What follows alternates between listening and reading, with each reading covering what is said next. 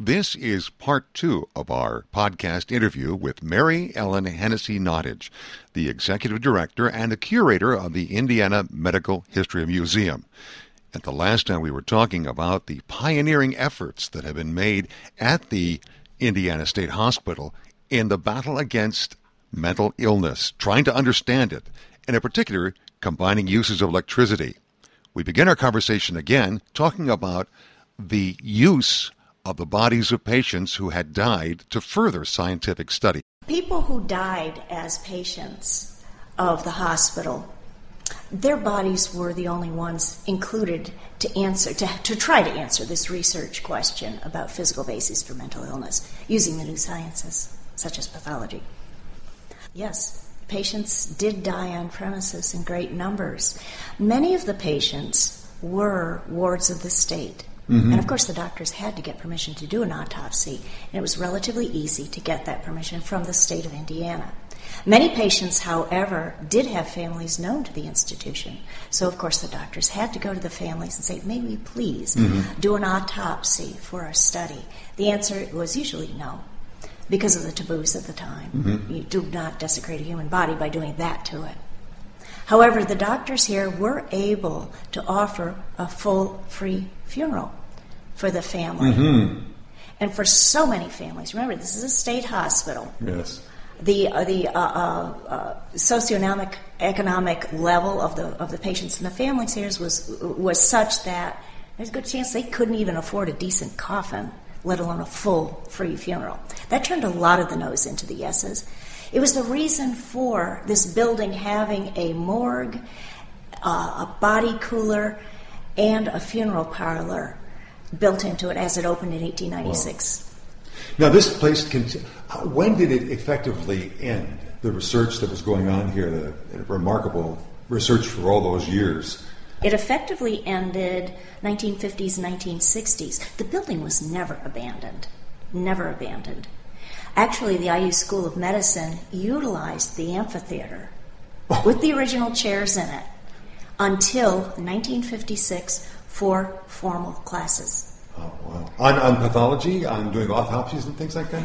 Well, that had gone by the wayside in there. You notice that we don't have an autopsy table anymore in the amphitheater. Well, as the doctors started to figure out how these disease-causing microorganisms behave, how they spread, they started to become more and more cognizant of airborne disease. You can fit 100 medical students in that amphitheater. So imagine if you're cutting open a body of a patient who had tuberculosis. Oh, my. That was the end of the autopsy table in there. When they right, nice. Yeah. How long have you been funded as a museum then? When it was discovered that this building was to be torn down, when a lot of the demise of the historic buildings was going on this property.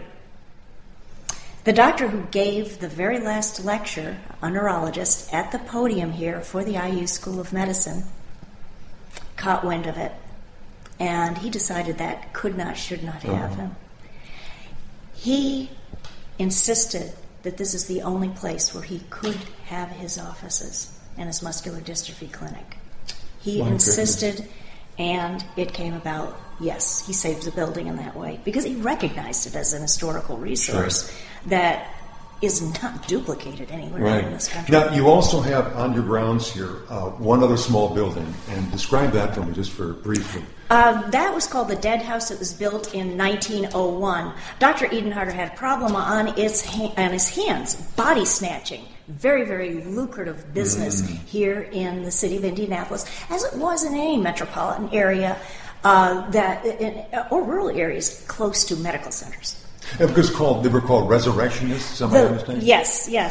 The gangs that were doing the body snatching were called resurrectionists. They were very proficient. If they weren't doing such a horrendous act, you would have to admire them for their entrepreneurialism.